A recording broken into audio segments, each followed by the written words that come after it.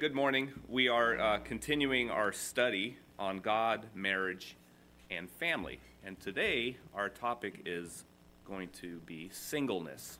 Singleness. So, just before I get started, let me open us in a word of prayer. Dear Father, we are indeed grateful to you for just the opportunity to gather around your word, to gather with one another, to hear from your word, to learn from your word, to be exhorted by your word. And we are grateful to you for gathering us together here at River City Grace. We are just desirous to learn more from your word about what you teach on singleness, and ask that you would indeed bless this morning. May your saints be further equipped to serve one another.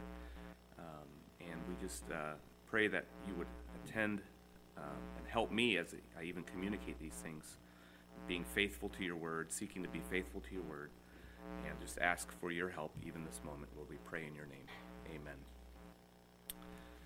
Well, as I stated, and if you need a handout, there are some available in the back, I believe, if you haven't grabbed one already. But again, today we're going to be speaking on the topic of singleness. Singleness. And as indicated earlier, we have notes there's a reference in the back, but the book we've been using is God, Marriage, and Family by Andreas Kostenberger, and co-authored by David Jones. And the authors of the book indicate, and I would probably agree with this as well, that singles are probably the most overlooked social group in the Western church. Now, larger churches tend to have college and career groups which cater to singles and often provide opportunities for singles to meet a potential spouse and provide social environment for singles. And they almost become like a church-sponsored dating service, right? Now, while this may provide a social outlet for young singles, it also comes with its own pitfalls in the greater context of participation in a local church.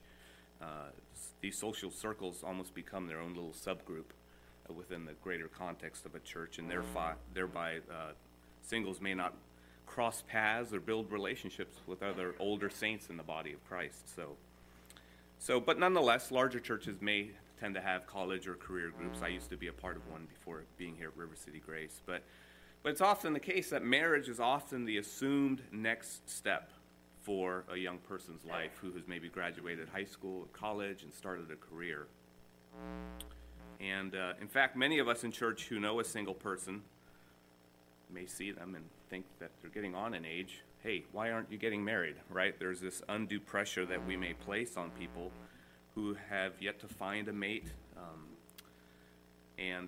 There's that sharp elbow of encouragement, or maybe the head nod when a new person enters the church who's also single. Has that happened to you? And if a person remains single into their late 20s or 30s, some may begin to wonder why. Why are they still single? Is it due to their physical appearance? Maybe they're not smart. They have some intellectual abilities that are lacking, or they're socially inept. Do they struggle with sins such as homosexuality? Maybe they have undue high standards that keeps them from finding that perfect mate. Now, it's not often that those in church view singleness as an acceptable permanent state. And what that leads to, it may lead to singles believing that their Christian lives are deficient in some way, particularly since the Christian norm is marriage and family, and the expectation it's a normal expectation. Now, what we aim to do today is we want to look at what the Bible teaches about singleness, but we will do so as a church of both singles and marrieds. This is not a lesson just for singles. This will be a lesson that will equip all of us on how we should view singleness in the body of Christ. So, as always, we're going to hopefully have an interactive class. I was talking with my wife the other day, and I guess I tend to create an environment where maybe I don't allow for questions as easily. So, so please raise your hands and let me know if you have any questions as well. But some disclaimers before we engage in the topic. For those who are single among here, this is not going to be a discussion on the best way to find a spouse. Okay, this will not be some sort of 10 tips for finding that perfect mate. And it's not going to be an exhortation that if you're single, and as we'll see, the category of singleness spans a variety of groups, but this is not going to be an exhortation for you to get your act together and get married, because the circumstances and reasons for singleness vary from person to person. You have people who want to be married, who don't want to be single, and they have yet to find a spouse, and maybe they're younger in life, and they're just waiting to find that perfect, or whatever that category is, a spouse. There are others who desire to be married, but maybe they're in a stage and age in life where maybe they've realized this may never happen for me. I may never marry. They're older in life, maybe they've established their own routines in life, and yet there's a contentment about it. They're contentedly resigned to singleness. Sure, it'd be nice if it would happen, but they're also content in remaining single. And then there might be those who are just wholeheartedly satisfied in being single, because it frees them up to minister and serve in ways that they would otherwise not be able to do if they had remained, if they had gotten married.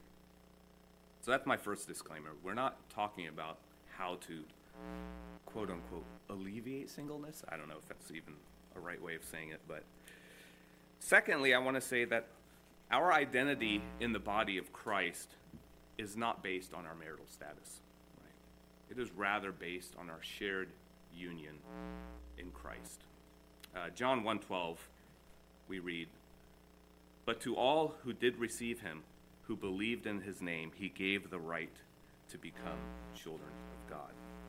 And in Ephesians 1, chapter 1, verse 4 and on, we read, "Even as he chose us in him before the foundation of the world, that we should be holy and blameless before him. In love he predestined us for adoption to himself as sons through Jesus Christ, according to the purpose of his will, to the praise of his glorious grace, with which he has blessed us in the beloved." Our identity in the body of Christ is not based on whether or not we're married, obviously. That's obvious. But again, as we've talked about, singles may feel, because we elevate marriage and we encourage marriage, that they may feel deficient in some way and maybe lacking in some way, and that's not the case. Because our identity in Christ is based on his work in our lives and bringing us in union together. And we'll talk later a little bit about what maybe God is seeking to communicate even in the reality that there are singles among us. But also I say this because I don't want to be collectively referring to singles as some sort of label or group, right? It's more of a description of a circumstance or status that you find yourself in currently. This is not your identity. Because again, our participation in the body of Christ is not based on our marital status. It's based on our shared union in Christ.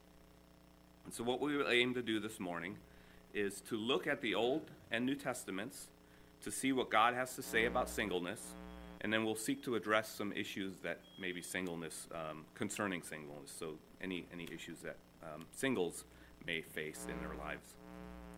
But with that, are there any questions even as we get started? Any observations that you want to make?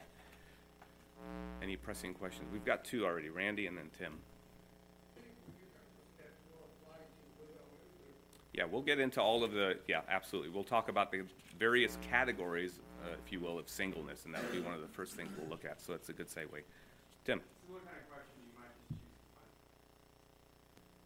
But are you defining singleness as not in any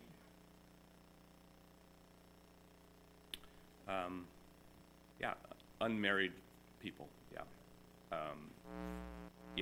for whatever reasons that came about, correct. Thank you. So, any other questions before we resume?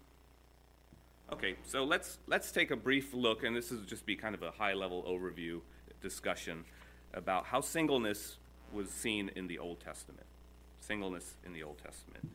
And let me hold my notes out here for you guys so I know I'm following along. Well, let's talk basically, generally, first of all, that singleness in the Old Testament was rare. In fact, it was rare among those who could marry. Anybody want to take a guess on how young people were that got married in the Old Testament? Yeah, 12, 13 years old, right? And men were usually 15 or 16.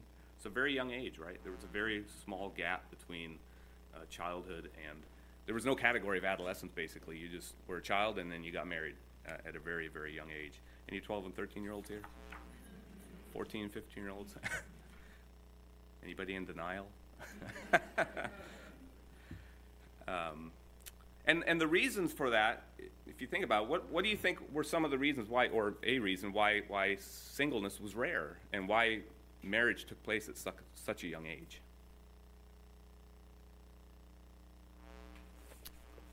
Seth? Yes.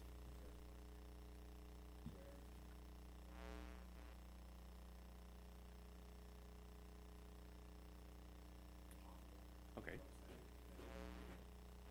Okay.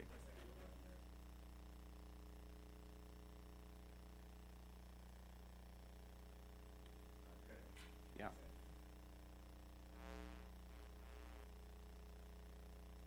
Right.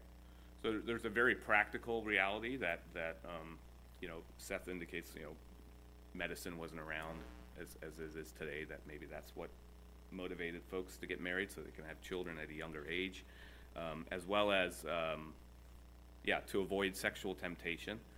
But any other thoughts on that, Maggie?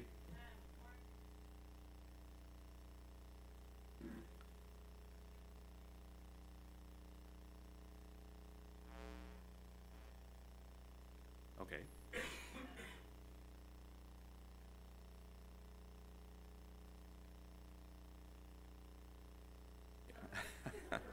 So there's a very pragmatic approach to marriage, but does anybody recall Genesis 1:28? Right, God calls everyone to be what? Be fruitful and multiply. Right. It was viewed as to not marry at a young age or to not marry at all was really living in contrary to creation, contrary to what God had commanded. So to avoid marriage or to not seek marriage was actually seen contrary to God's command to be fruitful and multiply, right? So that was one of the main reasons. In Genesis 1:28, he says, "And God blessed them, and God said to them, be fruitful and multiply and fill the earth and subdue it and have dominion over the fish of the sea and over the birds of the heavens and over every living thing." And so it was really just an obedience to Scripture that drove people to marry at a young age, and as we'll see, there were some other motivations behind continuing to marry and have children.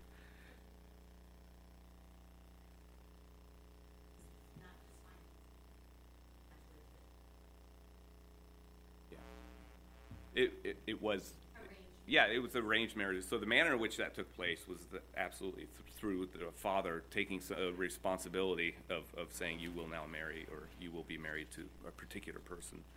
So yes. Now, although rare, singleness did exist in the Old Testament. And so let's look at 6 categories of singles in the Old Testament. 6 categories of singles. Well, as Randy already indicated, widows. Widows was one category of singles in the Old Testament. And imagine, we lived in a paternal society where the father took responsibility and care for providing for his home, for providing for his wife, for providing for his family. And so to become a widow in that day and age was particularly difficult because you are now left destitute and by yourself if you had not been properly taken care of. You lose your husband, and now you're in a very vulnerable position. Now, the Scripture did provide for opportunities for those in a priestly family to marry their, if they were widowed and there was a brother-in-law who was single, the widow could marry the brother-in-law. And that was in order to protect the name. The name would continue on. It was called levirate marriage. And it just simply means marriage with brother-in-law. but it was to also protect the name, and so that the name would continue on into the future. But widows were one category of singles, and the levirate marriage was, again, for particularly for the those who lived in priestly families to continue on the name, and that was, you can find that in Deuteronomy 25:6. And the reason, again, as I've already stated, is that the firstborn son whom she bears shall succeed to the name of his dead brother, that his name may not be blotted out of Israel. But nonetheless, we have the category of widows, and they were, again, in a very, very vulnerable position. Any other thoughts on other singles? We have 5 more categories to cover, so somebody want to provide one maybe that they can think of?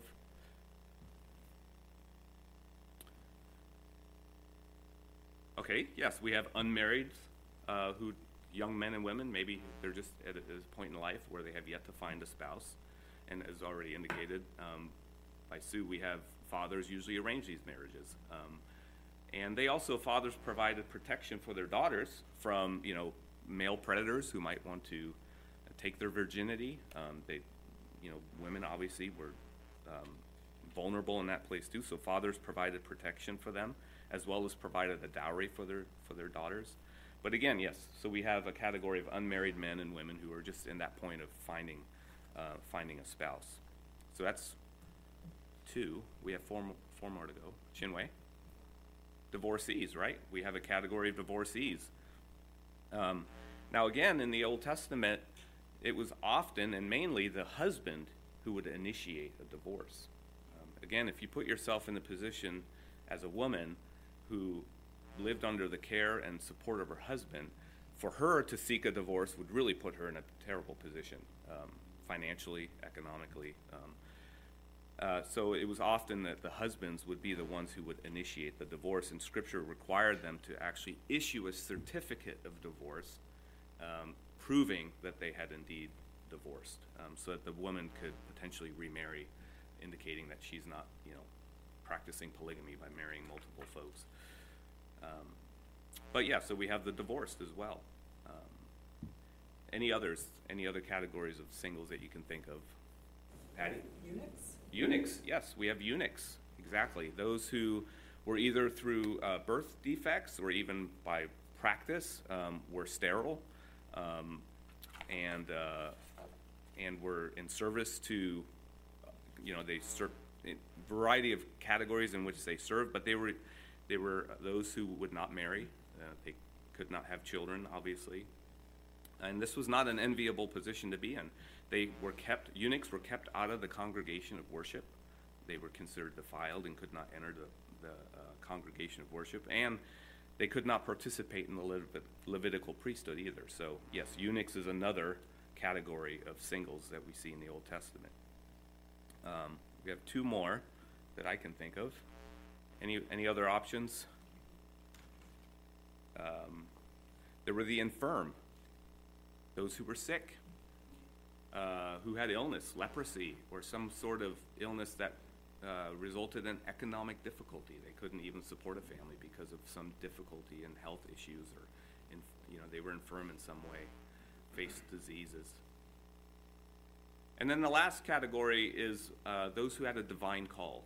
Now this was rare, but we read in Jeremiah 16:1-4, where Jeremiah was specifically told not to take a wife for himself.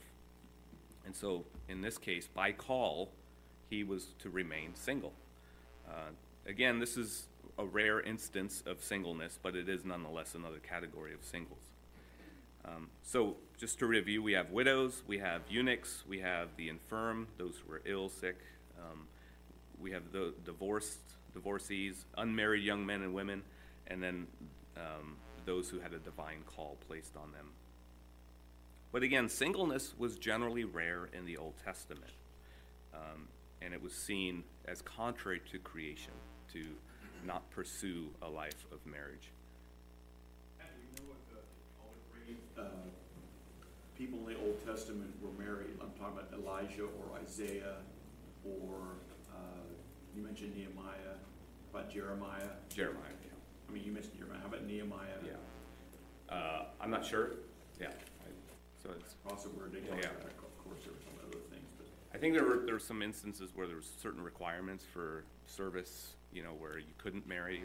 Maybe you could in other instances, but yeah, I'm not sure what the status of some of the other prophets or others were as regards to their marital status.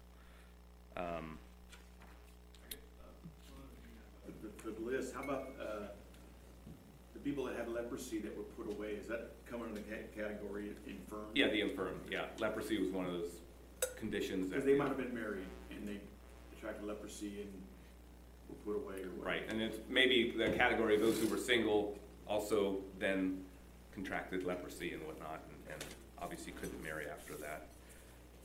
Any other thoughts on or questions on the categories of singleness? Now, we'll look now at singleness in the New Testament. As in the Old Testament, in the New Testament era, singleness was not the norm. If a person was single, it was likely due to them being in transition. And the same categories arise in the New Testament. We have the same, those who maybe had a divine call placed on them, they were divorced, unmarried young men and women, even eunuchs. But again, most of those who were single in the New Testament were probably just seeking to marry for the first time, and hopefully the only time. But we also have widows and widowers. We have the divorced. But again, even in the New Testament, singleness was seen as rare. And we know that some remain single. John the Baptist was single, right? Paul himself, it's presumed that he was single. Oh, Seth. And then, let me finish my thought here. And then Jesus himself was single during his entire service.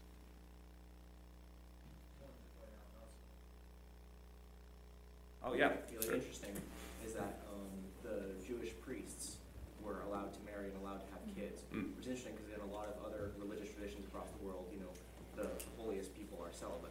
Sure, Like, yes. And even in like medieval Christian tradition and in Catholicism, a lot of the monks and the clergy are supposed to be celibate. Yes, yeah, So I find absolutely. that interesting. Yeah, that is interesting. And yeah, the Levitical priesthood needed to be perpetuated, right? So, yeah.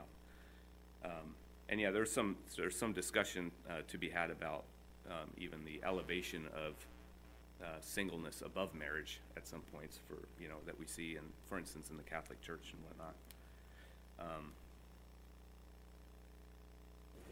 Post-Protestant times, like it was controversial when Luther took the wife because he was supposed to be a monk.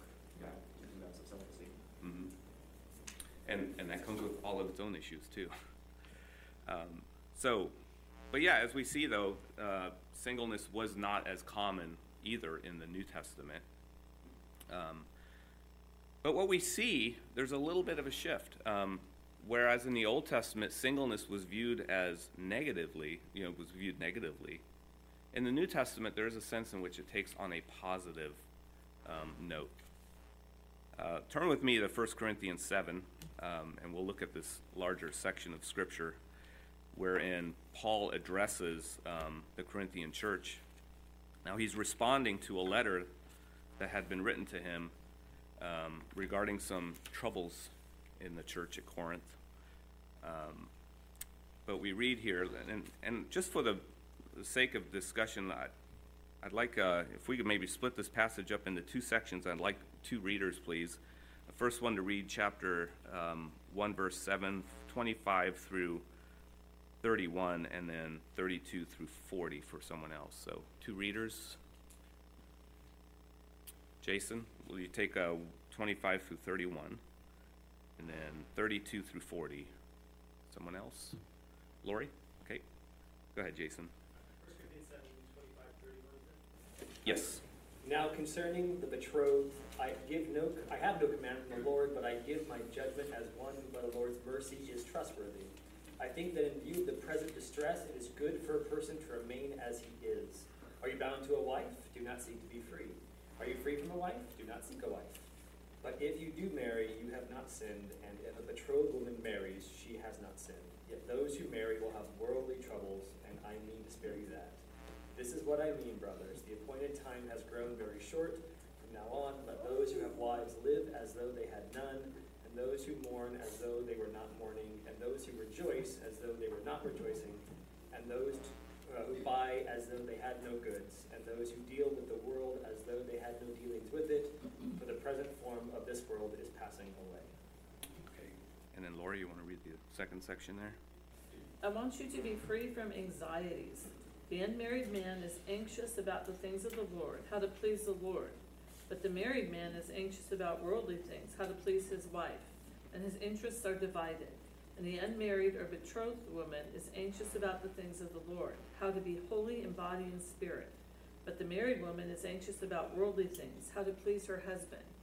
I say this for your own benefit, not to lay any restraint upon you, but to promote good order and to secure your undivided devotion to the Lord.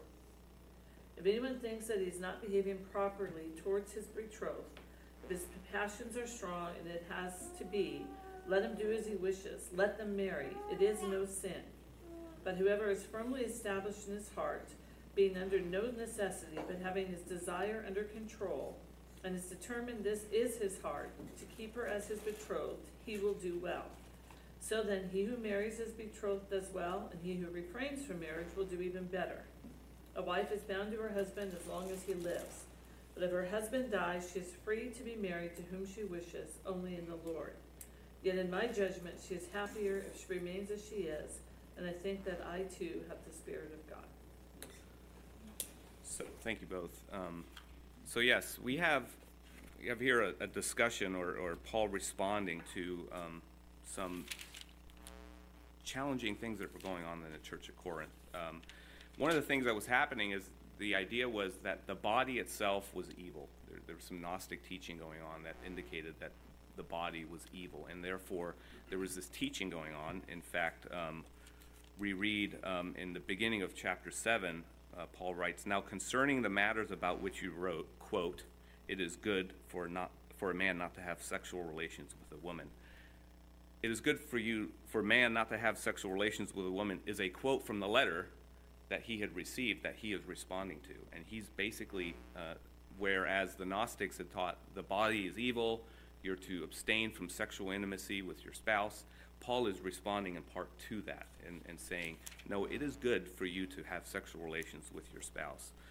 But it is also, in this time, this church is dealing with a lot of difficulties and challenges. And we see here that Paul is talking about marriage as being possibly distracting from a life devoted to Christ. While at the same time, he's also affirming a life of marriage, that if you are betrothed, you are to remain betrothed, you are to remain married. You're not to seek a divorce in order to make life easier for yourself, but instead, you're to continue in your marriage. But he's also saying, but with it, marriage brings with it certain distractions of life. Your life is often focused on your family and the things that may draw you away or may distract you from pure devotion to the Lord. But marriage, as singleness, can provide an opportunity to be free from some anxieties and challenges that you may not otherwise face as a married person.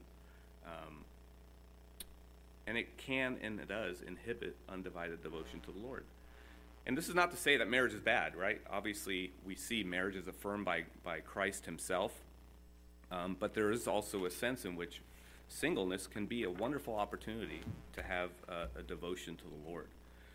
Christ himself, when he's responding regarding eunuchs in Matthew 19:18 through 12, he says this. He said to them, "Because of your hardness of heart, Moses allowed you to divorce your wives. But from the beginning it was not so. And I say to you, whoever divorces his wife except for sexual immorality and marries another commits adultery." The disciples said to him, "If such is the case of a man with his wife, it is better not to marry." But he said to them, "Not everyone can receive this saying, but only those to whom it is given.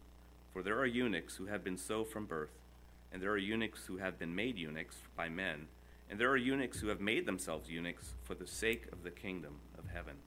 Let the one who is able to receive this receive it." We see here Christ himself responding to this thought that that marriage is that you ought to seek to be free from marriage, but he does indicate that there's a place for singleness in regards to being more able to serve the Lord freely.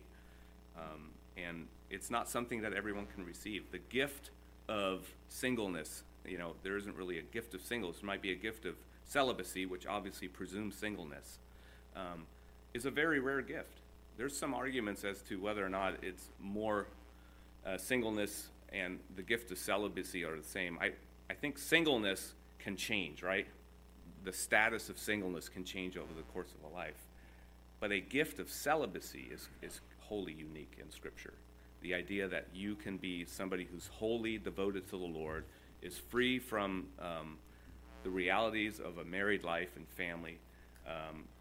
Obviously, it would indicate that your sexual temptations are under control, and that you are duly free to serve the Lord in a celibate manner. But I think that's a rare gift in Scripture. Whereas singleness may be a particular period of your time in life that presents with it its own challenges. However that singleness exists today, whether or not it's any of those, not maybe 6 categories now, but 5 categories. We don't have any eunuchs among us, but the reality is that singleness can change, right? It's not a permanent state. It may be just a particular period of time that you find yourself to be single. But there is a sense in which there's freedom to minister in ways that marrieds cannot. In 1 Corinthians 7, as we've already read, but he says, I want you to be free from anxieties. The unmarried man is anxious about the things of the Lord, how to please the Lord. But the married man is anxious about worldly things, how to please his wife. My notes have gotten... I should really take your tips, Tim, and do the half-page notes. So singleness can really provide opportunities for service in ways that marrieds cannot, or maybe may have more difficulty. So let's think about, we've got a variety of categories of singles. In what ways do you think singles are maybe better positioned to minister in the body of Christ? What are some examples that you can think of? Randy? I think about Tim and Pastor Greg and their study that they've done in their positions. It's extremely time-consuming, but they're both married and fathers. So it divides your time. I can see being single, you don't have those distractions you just spoke about, where they can focus more without being distracted from what they need to study. Okay, so singleness provides practically more time to grow in your devotion to the Lord, right? And learning the Word and studying the Word and being equipped better. So it just very practically allows for more time in that way. What are some other ways that being single can really serve the body of Christ? Great. It's kind of related to that, but just generally maybe more time and availability to be more quickly responsive to different needs that may come up in the body or beyond. There may just be a greater, not always, but a greater ability to respond and adjust and be involved. Certainly, yeah. Not yeah. constraints. Yeah, so a need arises within the body of Christ. My wife and I have to, maybe we have the means to respond or the opportunity to respond, but we have to coordinate childcare perhaps, or deal with our children, whereas a single person, it can just get up and respond to that particular need. Christina? Like, if you consider the amount of time, like after or before a service where people are able to fellowship and encourage each other, I often feel like I'm, herding cats during that time and not necessarily fully focused on the person and their needs and the conversation and the ability to encourage them because I've got other responsibilities and that are a blessing to me and I'm thankful for them. You cats, David said. Yeah. Yeah, absolutely. I mean, they're again, it's a divided attention, right?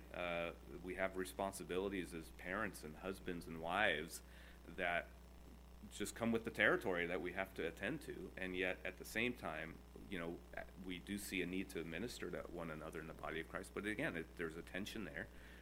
That's not to say that tension doesn't exist among singles either, but there's a general tendency where there's a little bit more freedom in that way, where you can really serve the body of Christ and how you utilize your time and resources to serve the body as a whole. So Jason and then Tim. It all kind of goes back to time, I think, too, but without saying anything controversial, sometimes marriages actually bring problems, right? And so you've got to, maybe you're fighting with your spouse, right? Maybe you're in some sort of disagreement or there's something painful going on, and so not just time and resources and childcare coordination, but you're focused wholeheartedly on whatever that issue is, and it's to the exclusion of everything else going on. Right. Yeah, and that's a reality for marrieds as well. I think overall there's that challenge of just the relational conflict that results in just bringing two sinners together into a home, in a confined space. Tim, and then Sue. Every life circumstance has kind of the other side of it. It has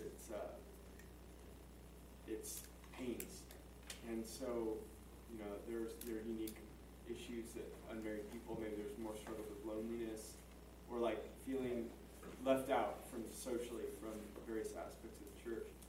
So somebody who is in that life situation and has experience in that life situation can be really helpful to others walking through the same thing. Yeah.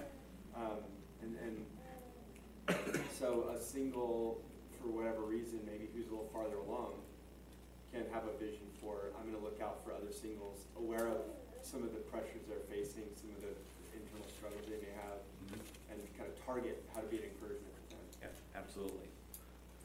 Sue? So I think the difference here is thinking for one or three, thinking for two, and as a couple, we're often seeking out a couple that I get along with the wife and he gets along with the husband, so that you're always thinking for two. And in my single days, it was just me and who I felt God was leading me to. But now I would pray with my husband, or I think with him, to make those decisions. So it's very different. Yeah, absolutely. And Zach, you have? Well, you can respond. No, go ahead. It's not related to what she said. I was just thinking of another opportunity is just resources in terms of your finances. Oh, and I know God gifts everybody differently, or gives everybody different situations. And there are plenty of married people who have more financial flexibility than a lot of single people. But I think, like for me, I only have myself to provide for. And so that gives me a lot more flexibility to use my finances for ministry. Yeah, absolutely. Yeah, the burdens of not burdens, but the responsibilities of family life obviously require. Yeah, burden's a good word too. Yeah, the responsibilities that come with burdens of family life, obviously, the consume finances as well, and as a single person who has only himself or herself to feed, whatnot, and take care of, again, frees up finances for ministry or other uses. Christina? The question, you can tell me that it's not appropriate for this time too, but like those passages that we're talking about that it seems to me as if they often elevate singleness above marriage and say, hey, it's kind of better for you to do this. Is what of those passages, or is there anything in those passages that are purely, like, I would say seasonally or time focused? Because like in this day and age, in our time period, if somebody was engaged to be married, and just said, well, I'm just going to stay betrothed indefinitely, I would say, hey, I think there's something wrong here. We need to, Right. Is that me and my interpretation, societal interpretation, or is that like a strict translation of that verse in the, if you're betrothed and you can stay betrothed, that's fine, kind of thing. I didn't get into studying up on the status of betrothed. I know that was, it's like practically married, but not yet, from what I understand. But there's certainly, the idea that singleness is being elevated in that passage is not correct, because I think the idea is it's circumstantial to the time where there were a lot of challenges and difficulties going on, and the elevation of the flesh. I mean the idea that you're defiling your flesh if you're having sexual relations. That Paul was responding to that, but also the idea that singleness was seen as superior because it allowed you to be freer. Maybe I'm losing my train of thought here. I'm not quite sure how to respond. Seth? In the passage, Paul talks about a present distress. Yeah. And there's also, I think, I want to open it up again. I think there's a part where he says, this is me, Paul, speaking, not specifically God. But, well, even as Seth indicated earlier, there's this tendency to elevate singleness as some superior status, when in reality that's not the case. People were seeking divorces, and they shouldn't have. They should have remained, because singleness was being elevated, right? They shouldn't seek a divorce. They should remain married.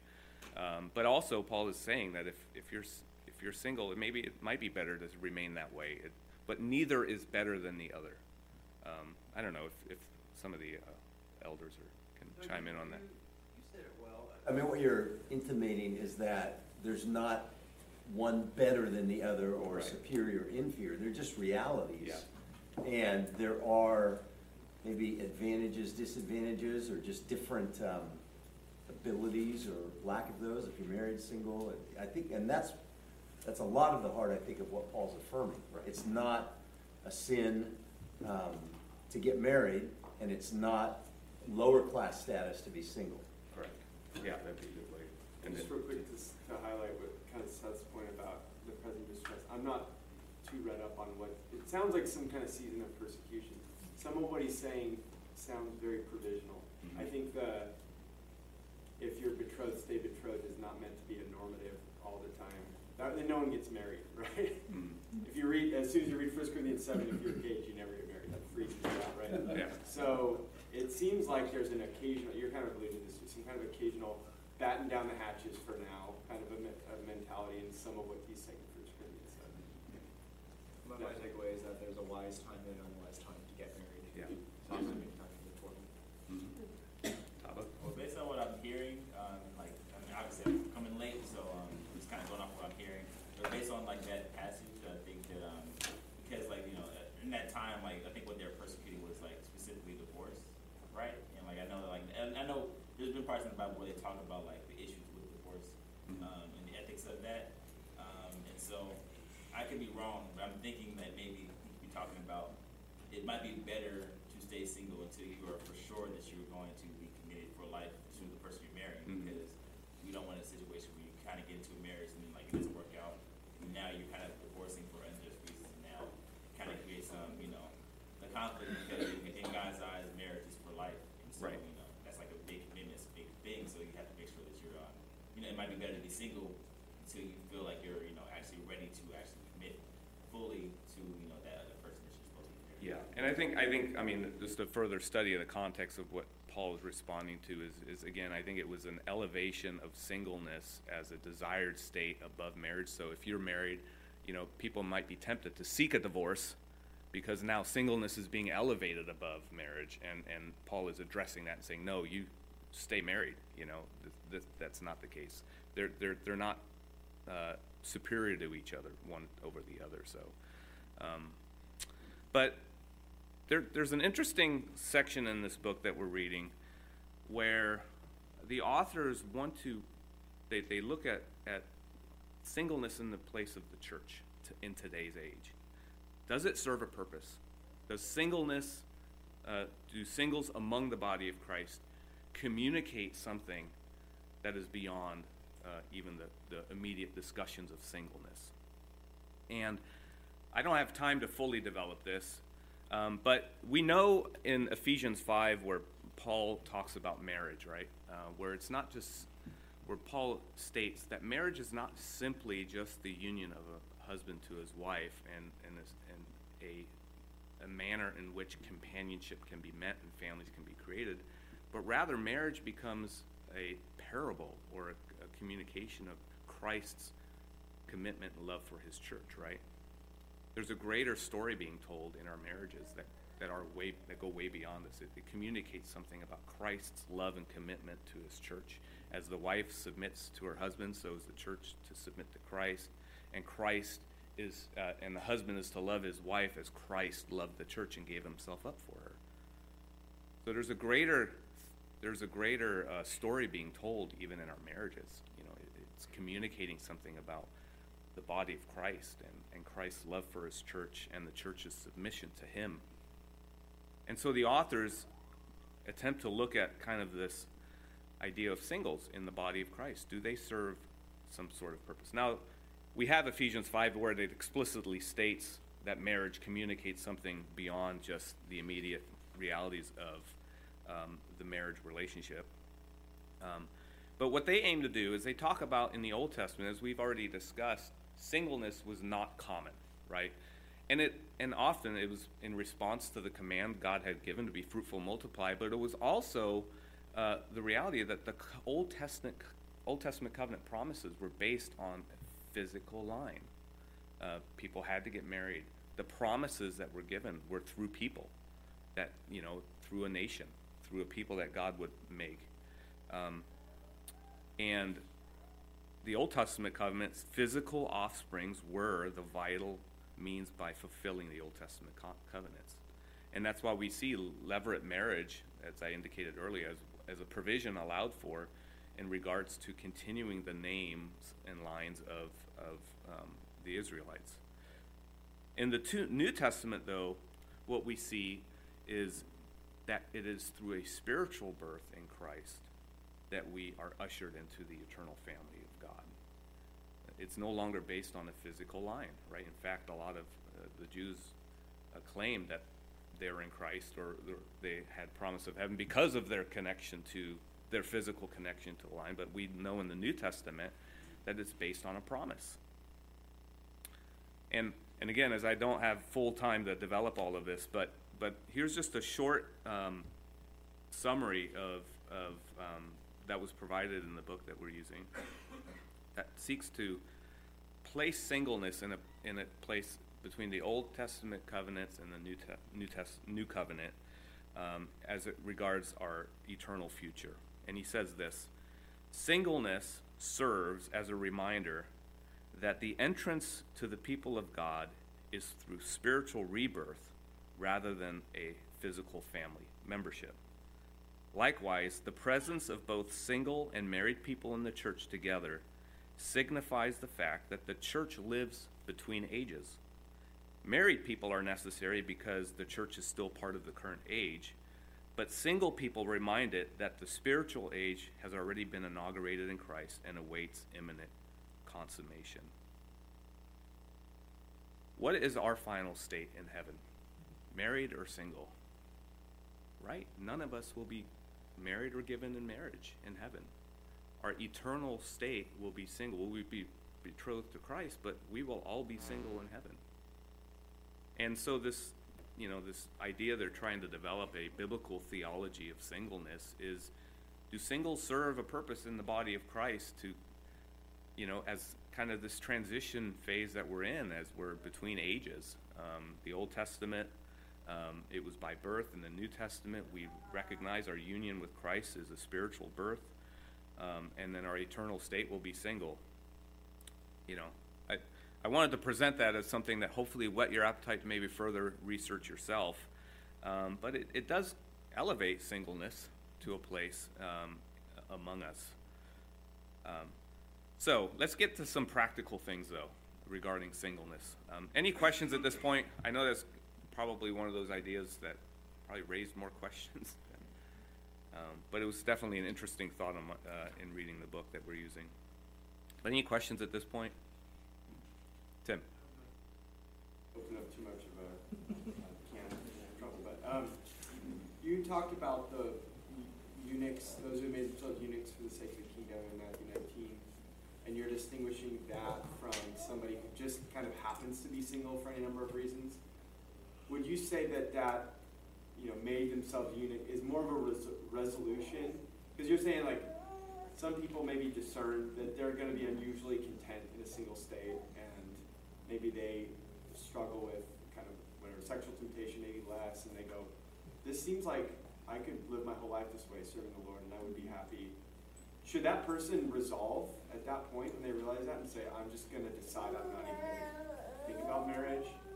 Is it wrong if 10 years later they change their mind and get married? Or is it how intentional and resolved should that situation be? I think maybe the latter of I'm resolved, I'm content. Mm-hmm. should the Lord provide later, there might be an openness to it. I think the gift of celibacy, though, and the gift of devoted service to God I think a person would know that they have that gift. I'm not sure if I'm answering the question, but So you think that person, if they discern they have that gift, they should basically say, okay, internally I'm basically not interested in marriage. I don't think that would be inappropriate. Yeah, for someone who has that devotion to the Lord and to service for Him. I don't know, yeah, any other thoughts? Christina and then Taba? I was thinking about that. I think that, like, I've seen the nuance and the motivation of that celibacy state be different for different people. I think that the motivation is to serve the Lord, and because they aren't, they feel that they're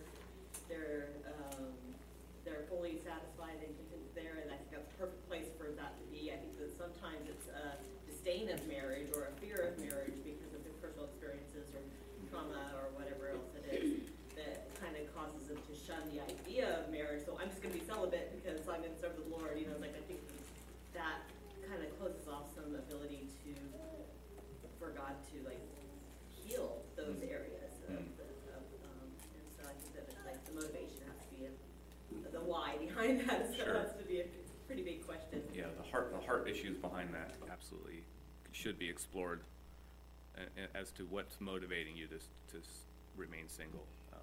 Taba? That would be diametrically opposed. Pardon me? I think that would be diametrically opposed, like those two lifestyles, you know? Because like, if you're married, like you're not supposed to like deny your partner, you know, what they desire. So Oh, certainly, yeah. Unless that person is also has a gift of celibacy as well, and I don't know. Well, within the context of a marriage, yeah, you're not to withhold, Right, exactly. sexual relations with one So another. like, how could you be that and then also? Yeah, I don't think Tim is indicating like being married and then also staying celibate. Right. That's not what no. He's just saying if there's a person who decides to remain single, should they just wholeheartedly commit themselves to that and close the door to any future possibilities of marriage, you know? It's like what stage you are in life. Yeah, and did I see another hand back there? No. All right, any other thoughts or questions before we walk into some practical issues involving singleness? Blake? Yeah, I was just thinking that, I don't think it's a sin to, in different seasons of life, to try to figure these things out, because there are a lot of people throughout seasons of life who are still trying to figure out whether they want to be married, or single, or celibate, or whatever, and so, I think it's good to remember that it's okay to be in doubt, or to be guiding, or to be trying to figure these things out, because we're not always 100% certain all the time, so. Are you sure about that? Yeah, so it's good to think through these things and be thoughtful and seek the Lord's will and guidance, because we're not always 100% sure about what our decisions are or what the Word of God says. Mm-hmm. Absolutely. Lori? Were you gonna say something? No. Okay. There's a group that within the church maybe we're missing Okay. here, and that would be people who are unequally yoked. Oh, interesting. Okay. So Yeah. they come into the church, and in essence, in one sense, they're single because they're not coming in with a married person to serve with them. And they're married, but they're not. You know what I mean? There's just kind of Well, they are married. Right, but they're not seen necessarily that way in terms of Understood. being able to serve together with their husband. Certainly, yeah. Yeah, and that's a unique circumstance that I hadn't even considered, but I mean,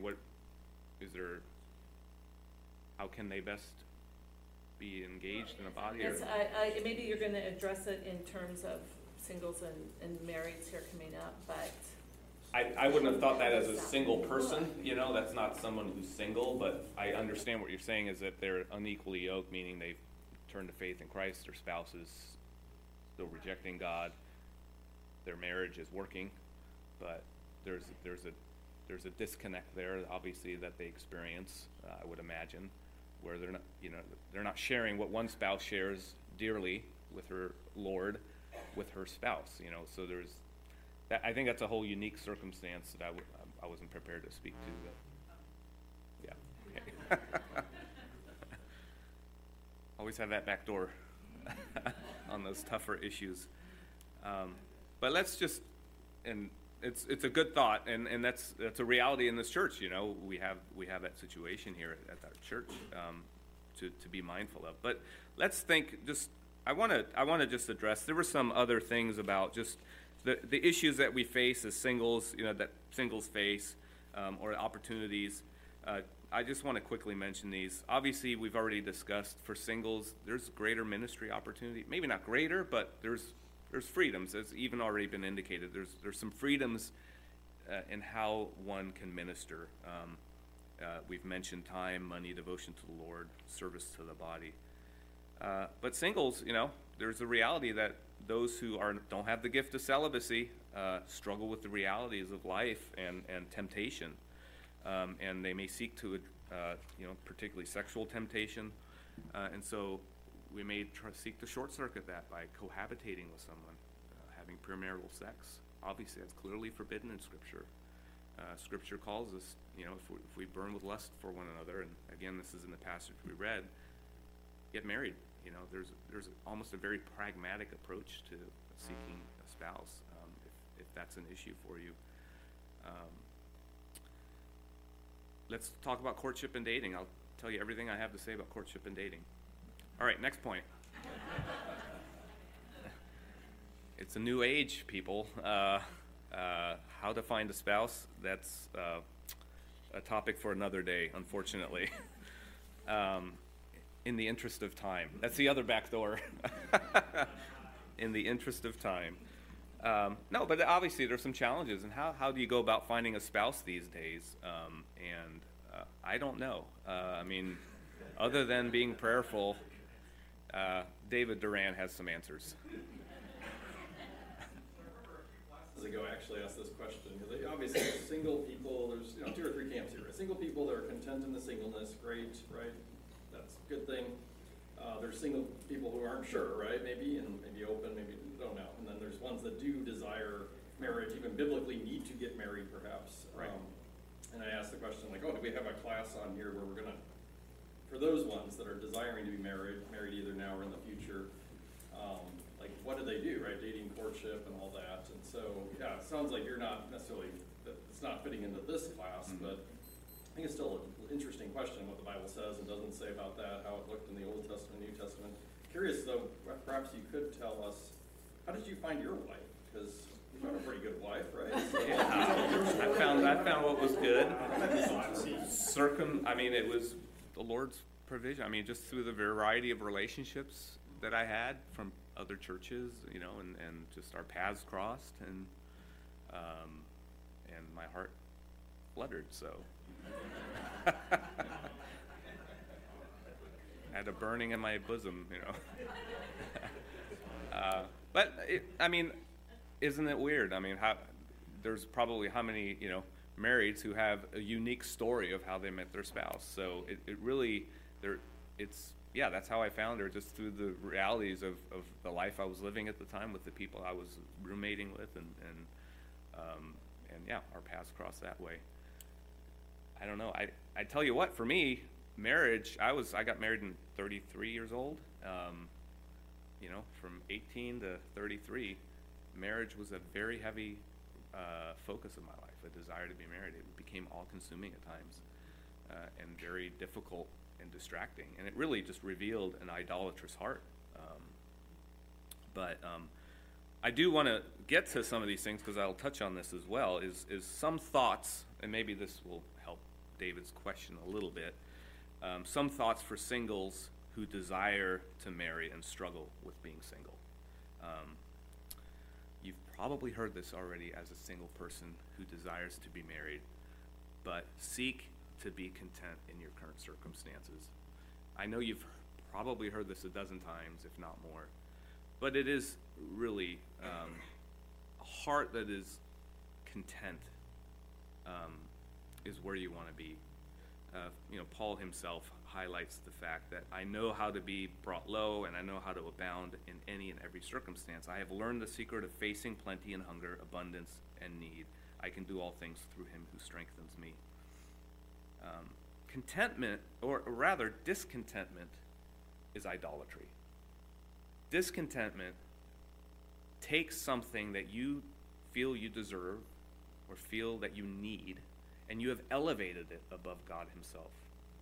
And so discontentment is a form that is idolatry, because you have raised something that you feel you need above God himself. We did a whole series on contentment that I would commend to you, because it really is it's a heart-searching issue of what you have really placed your value on. When I was in my early 20s and into my early 30s, I could see in retrospect how I idolized marriage. I'd come from a pretty rough background. My mom had married 3 times, and there was a lot of difficulties, and I desired to not repeat that cycle. And so marriage became the means by which I could finally start my family off on its right foot, and it became this idol of my life, and it became all-consuming. And I was discontent.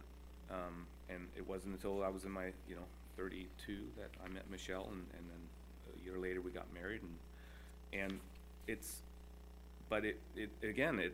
reveals that discontentment in general is idolatry, and if you feel discontent in the fact that you're single, let that be a time to have the Lord search your heart. Because it can raise all sorts of issues, you may seek to alleviate your singleness in unbiblical ways, which you don't want to do, and further incur judgment. If your contentment is based on whether or not you have a spouse, your contentment will wax and wane. As has been indicated, marriage is hard at times, and it can bring with it its own challenges. But even then, that doesn't matter. If you've placed your contentment on whether or not you're married, you've elevated it to a point of idolatry. But a life content in God himself is a life filled with gratitude and trust.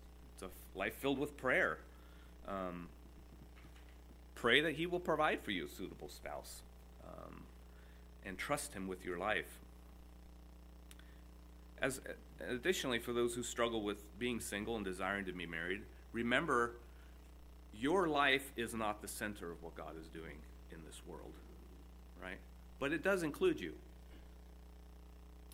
You are not the center of what God is doing in his life. And the reason I say that is that we often approach God with our concerns and prayers, seeking to alleviate our undesirable condition, when at the same time we may fail to see how God is using our circumstances for his glories in ways that might even be unseen to us. You don't know how your singleness is being used by God in the body of Christ, because we're often blind to it, because we're so focused on our idolization of marriage, or desiring to alleviate our singleness. So don't forget that God is doing greater things beyond what you're even capable of seeing at times in utilizing or using your singleness to minister, and to glorify himself.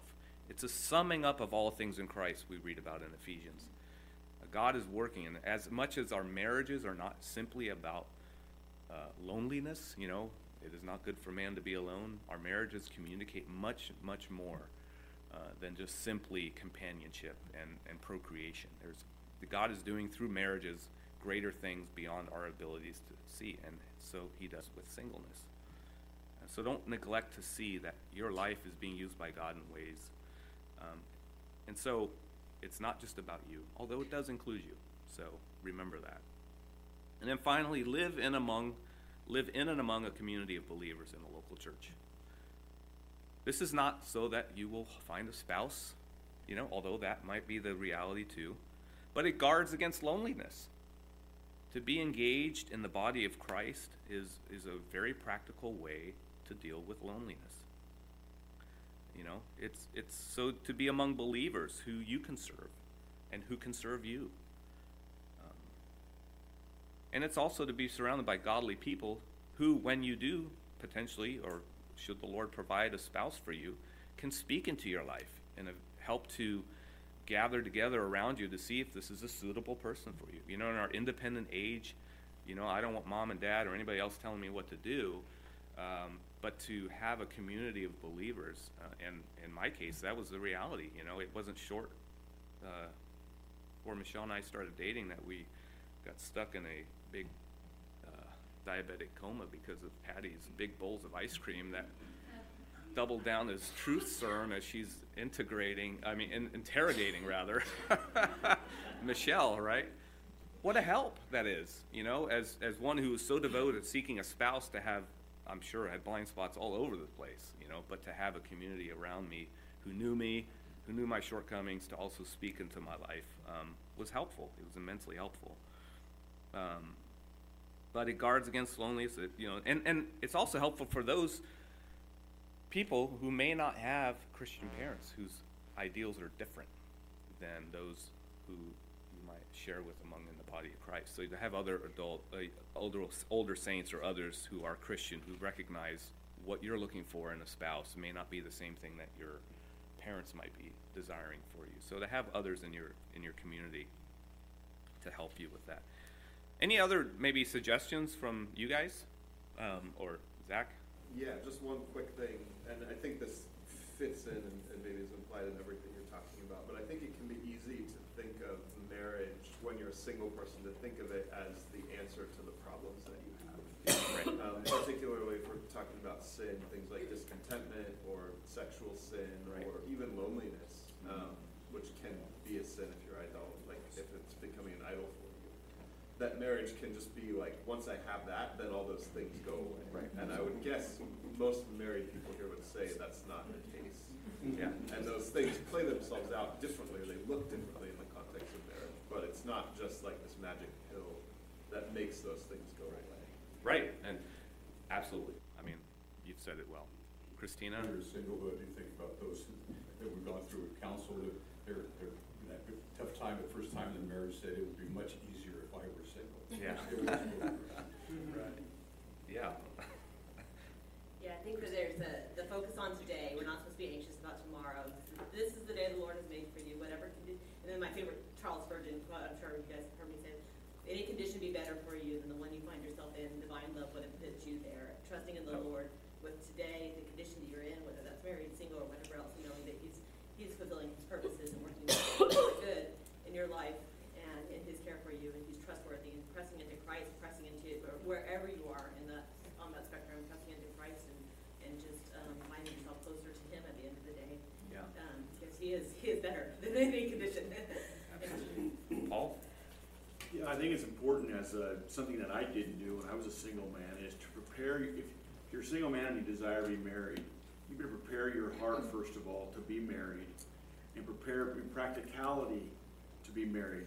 Are you able to support a family? Something that I did, you can't just step one day you're single, the next day you're married, and think everything's gonna be all right, because you gotta divorce the singlehood, the mentality of it, and just take the time to prepare yourself to be married. You know, take the time as a single, you know, get in counsel with, I'm talking about men now, get in counsel with a godly man or a pastor or an elder or something like that, and have them help you prepare your heart to be able to take on another person and love them unconditionally and stuff like that, because again, that's something that I did not do, and I bore the consequences of it. So in the interest of time, I want to rush through. Sue, I saw your hand, but if you don't mind, I just close out. Because I want to talk to us too, not just, singles, but the body of Christ. How can we as a body help one another? And the first thing I would say is, and this goes to both marrieds and singles, okay, these suggestions. Befriend singles. Be friends with them. Involve them in your lives. Singles, involve other singles in your lives. Marrieds, involve singles in your lives. Don't let that category dissuade you. And now it's practically speaking, I find it difficult sometimes, to think about that, because our lives as a father, husband of children, it's easier sometimes just to get other families together and have the kids involved and all that kind of stuff from practical. But yeah, there's a need for me to also think about ways I can minister to singles among the body of Christ, but for all of us, practice hospitality. We're called to practice hospitality, and one practical way to do that is to, not neglect the involvement of singles in your lives. And again, this goes to singles as well. You guys can all get together and encourage one another. And I see this happening in this body for sure. And just quickly, be careful. Don't make someone else's singleness your personal mission to remedy. Right? It's well-meaning, it's well-intentioned, but it comes with its own challenges as well. Because it begins to elevate, again, marriage like you're deficient in some way as a single person, when in reality that's not the case. Be mindful how you talk to others about marriage. I've certainly shared how marriage has been a sanctifying force in my life. I would not have known, or some of the sins that the Lord has exposed in my heart, I wonder if they would have ever been exposed had it not been in the context of a marriage and family life. God has used my wife and my children to sanctify me. This is not, however, to communicate that I'm at some higher level of sanctification because I'm married. The Lord just saw fit, to use these circumstances and realities in my life. But so just be careful how we talk about marriage at times, that it's not just some higher status as a Christian. And again, as I've already indicated, none of us will be married or given marriage in heaven. So the best way to encourage single people is to continue, as Christina indicated by her quote, even from Spurgeon, is to make Christ your treasured possession. He is whom you will spend eternity with. Our marriages will end. We will know each other in heaven, but not in the same way. And so let Christ be your treasured possession. So again, the married state is not our final state. And we guard against discontentment. Obviously, there's so many other implications and things to talk about regarding singleness. The book was thick and dense, but to squeeze that into now an hour and 15 minutes. Sorry, guys, I went over. But feel free to come up, ask questions. My email's on the notes on the back if you want to email me with anything. But thanks for your attention. God, we thank you for your kindnesses to us, just, Lord, even in providing this series. We do pray that you would help us to filter these things through the lens of your word and to respond to them accordingly, Lord. Thank you for this body of Christ. May you just prepare our hearts even now as we continue in worship. We pray in your name. Amen.